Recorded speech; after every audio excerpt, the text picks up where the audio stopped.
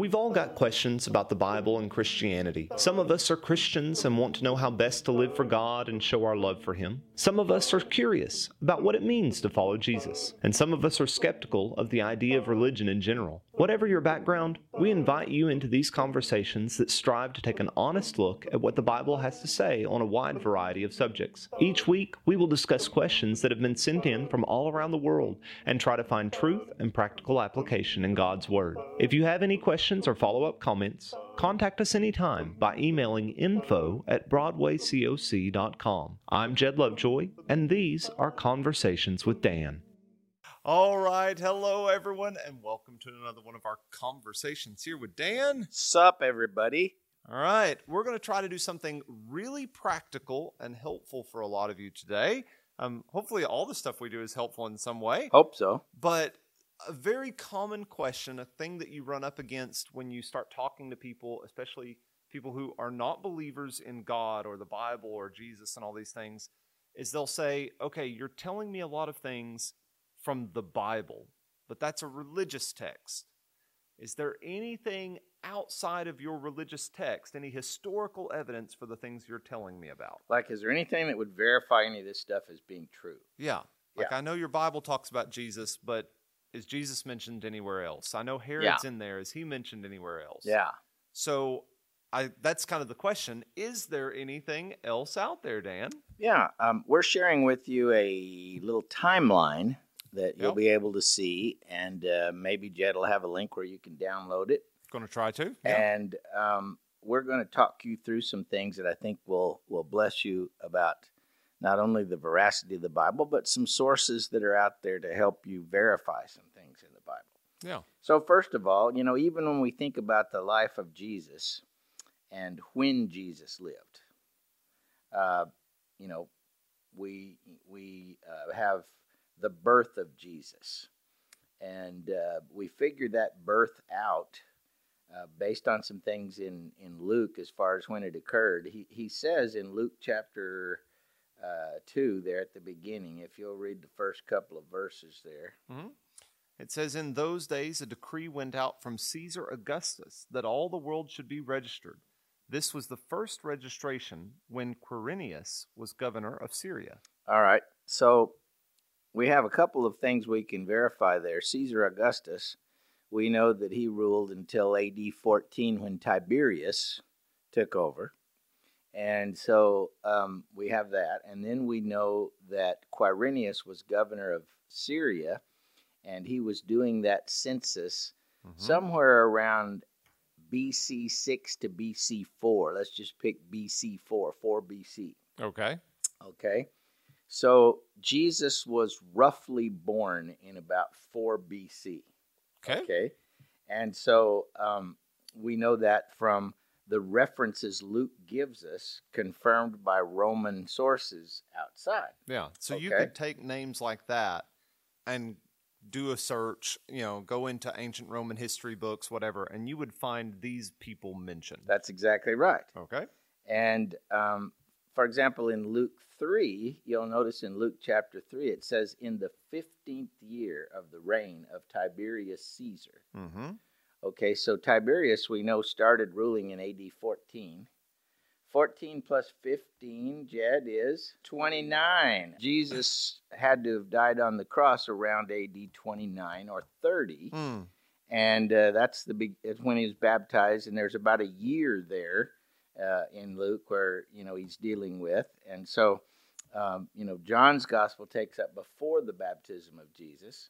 So there's about a year we're dealing with. So AD 29 or 30 would be about the time of the death of Jesus. Now, another reference point we have is Pontius Pilate. And all of the Gospels say that Pontius Pilate was the one that crucified him, right? Mm-hmm. Yep. And we know from Josephus, who was a Jewish historian who lived in the 1st century, that Pontius Pilate ruled from AD 26 to AD 36. Okay.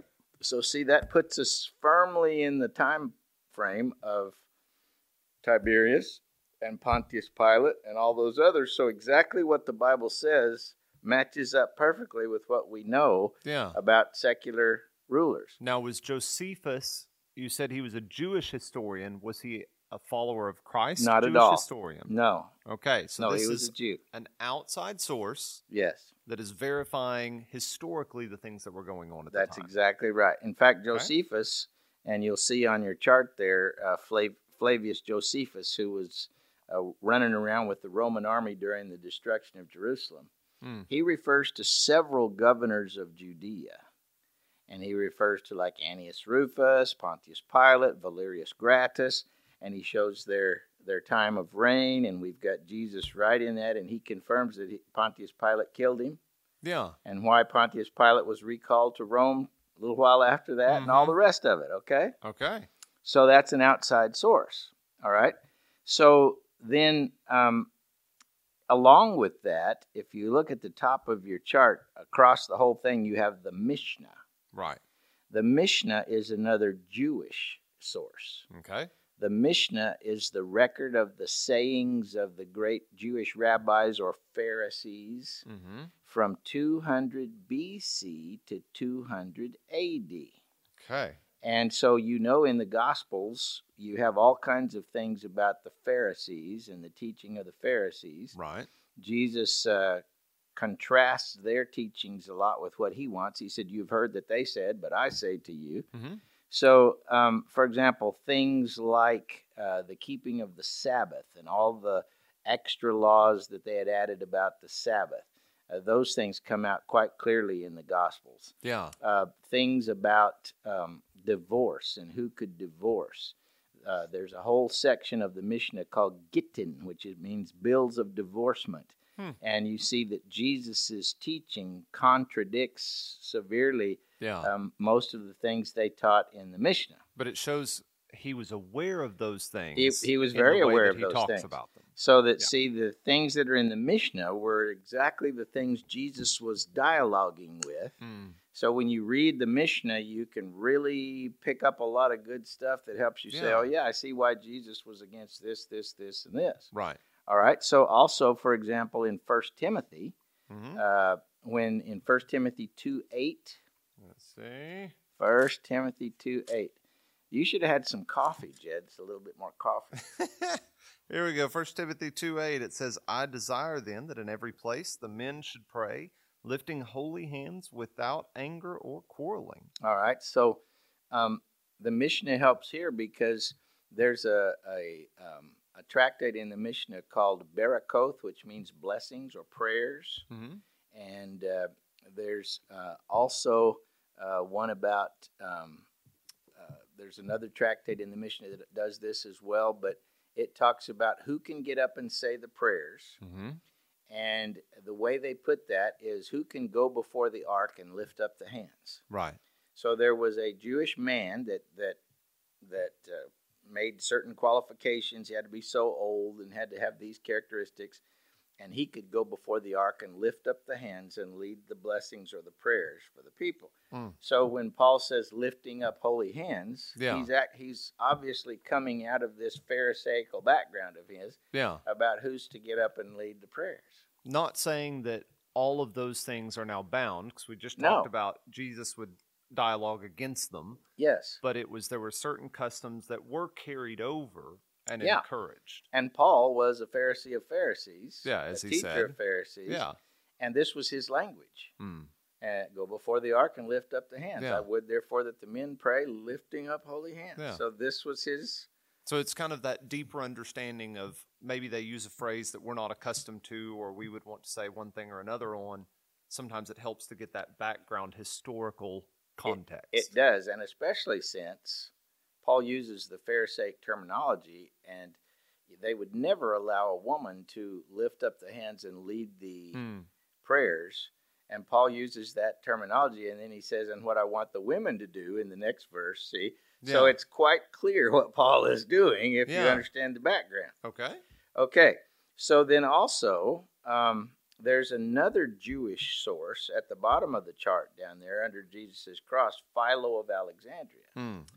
And Philo lived in Egypt, but he was a Jew in the 1st century, and he talks a lot about Jewish customs, and how they worshiped God publicly at the temple and how they worshiped God privately in synagogues or when they were outside of the temple. Right. And Philo even talks about singing when they weren't at the temple. Okay. And how that it was a cappella, and how that it was done where that, we had a video not too long ago about how somebody would stand up and begin to sing, and the people would answer by their refrains. Well, Philo describes all of this stuff, which gives us really neat background for something like speaking to one another in psalms, hymns, and spiritual songs. And again, even though those guys, again, you've said they are Jewish sources, but they're not Christians. They're not even they're not even favorable toward Christians. Right. And they are very much trying to document the history, whereas the Mishnah was a religious text. Guys like Josephus and Philo of Alexandria are just trying to give They're just Jewish writers writing about different things. Okay. Yeah. And, for example, Josephus, he writes this one little book called Against Apion, and in it he discusses the canon of Scripture in the Old Testament. And he says, the Jews have written books, after the time of the Persian ruler Artaxerxes, which is about 465 BC. Right. But we never considered those worthy of equal credit, he says, because there were no more prophets. So there we learned that even the Jews didn't accept the books that we call the Apocrypha because they weren't written by prophets. And this is not a biblical source. It's just a Jew saying this is what all Jews do. Yeah, they found them beneficial in various ways, but not inspired by God. There we go. Yeah. But this is very interesting, see, when you think about other discussions that we have. Yeah, so that hundreds of years later, in some cases, we start having this discussion and argument and all these big councils or different things, and it's like, well, about what do we the canon, think? And we can go, well, here's what the source said was common understanding and understood. Back in the first century. Yeah. And it's a first century source. There we go. Okay. Gets us there. So if you'll notice on your chart, you have this initial spread of Christianity that you read about in the book of Acts. And we have in the book of Acts some of those features of early church government, leadership, and all that kind of stuff. And then that little triangle there, that was only on there because I was teaching the book of Galatians, and I was trying to show the students where the book of Galatians fit along that timeline. See, it's one of the earliest books, if not the earliest book of the New Testament that was written. Yeah. And so I put that little triangle on there to show them approximately where it fit. So if you print it off, you can write that in there too. You can write Galatians is where that little yellow triangle is. Now, AD 70, the destruction of Jerusalem, it was foretold by Jesus in Mark and in Matthew and in Luke. Yeah. And it happened in AD 70. That's a historical fact that's, Josephus writes about it. All kinds of other people, write about it. But by the time of AD 70, 3 of the Gospels were written, and Acts was written, and the Pauline epistles, 1st and 2nd Peter, Hebrews, James, and underneath that, all of the apostles were dead except John. Okay. And there are some sources that talk about that, that are Christian sources afterward. The Christian sources talk about the death of all the apostles besides John, that they'd all died by AD 70, see? Yep. And John was the only one left. And so in the latter part of the first century, we have John, and he writes the book of Revelation. All right, but there are other sources that confirm that about John. There are Christian sources. For example, you have people like Irenaeus of Lyon and Tertullian and Eusebius and Clement of Alexandria. They all talk about John, and they talk about his exile on the island of Patmos during the reign of Domitian. Okay. And you see at the bottom Domitian, right, who was a Roman ruler who ruled from AD 81 to AD 96. Okay. Okay, and these Christian writers all tell us that John was exiled to the island of Patmos during the reign of Domitian. Okay. So that puts a time frame on the book of Revelation. Yeah. Okay. And then Trajan, you see down there at the bottom, he ruled from just a little bit after the death of Domitian into the first decade of the 2nd century. And Trajan had letters written to him. I didn't put this on here, but you can write it on your charts out there. Okay. There's a writer who is a Roman Latin writer. His name is Pliny the Younger, Pliny the Younger, and he wrote letters to Trajan, the emperor. Yeah. And his letters were all about his persecution of Christians in the province of Bithynia. And his very thorough discussion about how he dealt with Christians and how he punished Christians and how he tortured them and found out what they did and how he made them worship the statue of the emperor and all those kinds of things. Yeah. If you read the book of Revelation and you read those, you'll see a lot of commonality between those things in there. And so he's a very, very good source that is right in the same line as John, because John lived during the reign of Trajan at Ephesus after he got out of the island of Patmos, see? So this is a very anti-Christian source. He hates them. Who's doing a very good job of basically building the court case against them. But by all the evidence that he's providing, he's giving us a look at what Christianity looked like very shortly after Jesus' death. And he's confirming a lot of things about what the Bible says about how the Romans treated the Christians, and also even about what Christians did. Yeah. Like these 2 women he tortures, and he finds out that in their Sunday gatherings they do nothing more than this. They come together on a fixed day and chant verses alternately to Christ as if to a God. That sounds like speaking to one another in psalms, hymns, and spiritual songs. Okay. And so, you've got the Sunday meetings verified. You've got, Yeah. So these, of course, are Roman pagan sources. Right. And since they're so anti-Christian, and they verify completely what the Bible says, it's that much stronger evidence for the veracity of the Bible. There we go. All right. So if you look up at the very top of your chart, yes, you see a couple of Christian sources that are very close in time to Trajan and Domitian. First Clement was a letter from Clement of Rome to the church at Corinth that was written in 96 A.D., okay, which is roughly the exact same time that John was on the island of Patmos. Right. And so he confirms by what he says there that the church had elders, that they wanted unity. He confirms a lot about the practice of the ancient church and the teachings of the apostles. He quotes New Testament books. I mean, it's very interesting. And the other source that's listed there, Didache means teaching, and it's an early Syrian Christian document from the early part of the 2nd century, maybe a little after Trajan, but it talks about the Sunday meetings on the Lord's Day, just like Pliny the Trajan does. Right. He says in Didache 14:1, he says, "On the Lord's Day of the Lord, come together and break bread and give thanks." Well, that's almost Acts 20 and verse 7. On the first day of the week, the disciples came together to break bread. The word for give thanks is Eucharistia. Okay. Eucharisteo. Right. So you're going to give thanks and break bread, see? And then he says, and be sure that you reconcile with each other so that your sacrifice might be pure. And it's very interesting. Yeah. So we're seeing that not only do we have historical accounts of just like we were looking at there at the beginning of Luke, that these people existed, the Bible lines up with the same people and all those different things.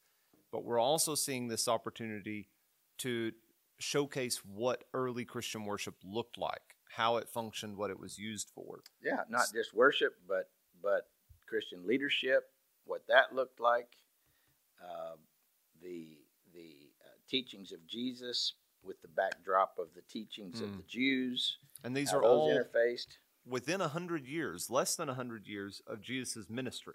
Yeah, these are all right there in the first Right. century or just right there at the beginning of the second century. So a lot of times when you're looking at ancient sources, it may take a while for things to be written down and documented. But in this case, we're seeing a lot of stuff written very shortly after and being confirmed by inside and outside sources. So to That's say. right. Now, one other thing down below, if you want to write on your chart, if you download this chart, see where it says Domitian and Trajan there at the end of the timeline? Mm-hmm. If the folks out there will write down Tacitus, it's spelled Tacitus, Tacitus, Mm-hmm. Cornelius Tacitus. He was a Roman historian. And then also write down Suetonius, Seutonius, Suetonius Tranquillus.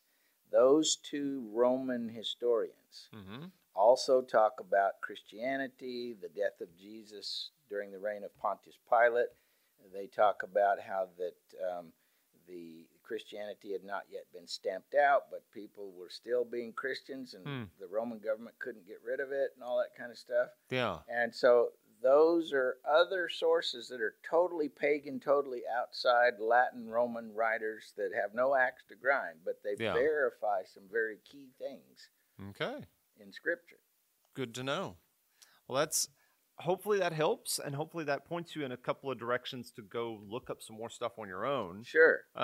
Because it is amazing how often people think that this is just a religious text that doesn't have much to say, and it's kind of made up all along the way, or it's not something that people really believed in until several hundred years later, when we had time to tinker with it and figure out what worked.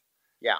Whereas we see really clearly through a lot of these different things, Christianity kind of became Christianity and stayed that way. Yeah, and You these people verify. I mean, the places, Star Wars, far off galaxy a long, long time ago, and, mythical characters, but we know that the cities, the rulers, the people like, the Edict of Claudius in the book of Acts that drove the Jews out of Rome. Mm-hmm. We know Claudius was the ruler, and we know when that edict was in AD 54, and we have the Delphi inscription from Delphi in Achaia in Greece that mentions all of this stuff. Mentions Gallio being proconsul of Achaia at a certain time, and these things that are in the Bible are verified over again. Right. So it's kind of that call to, if you are skeptical, go looking for yourself. Like, it's amazing the depth that really is at our fingertips if we go looking. And now with the internet, a lot of these older sources are public source, Right. They're public domain. Sure, you can look them up. Yeah, you don't even have to have the whole, the grand library behind you like you used to and buy all those things. So go looking. And for those of us that are teaching and serving and answering questions for people, know that those sources are there and kind of be ready to use them as they would serve a good need. Yeah, and I guess we would classify this video today as Christian evidences. It's not really a discussion of a Bible passage and a Bible teaching or doctrine. It's more of things that back up the truth or veracity of the Bible, right, and help us have sort of a historical framework and context for the Bible. And it's really, really faith-affirming to see some of these things. So I hope this is helpful. And, of course, send us your questions. And what else, Brother Jed? I think that's about it. We'll look forward to the next time. Okay. Y'all have a good week. God bless. Thanks again for listening to these weekly conversations between myself and Dr. Dan Owen. Conversations with Dan is an outreach and teaching ministry of the Broadway Church of Christ in Paducah, Kentucky. You can find us online through most of the major social media sites or through our website, BroadwayCoc.com.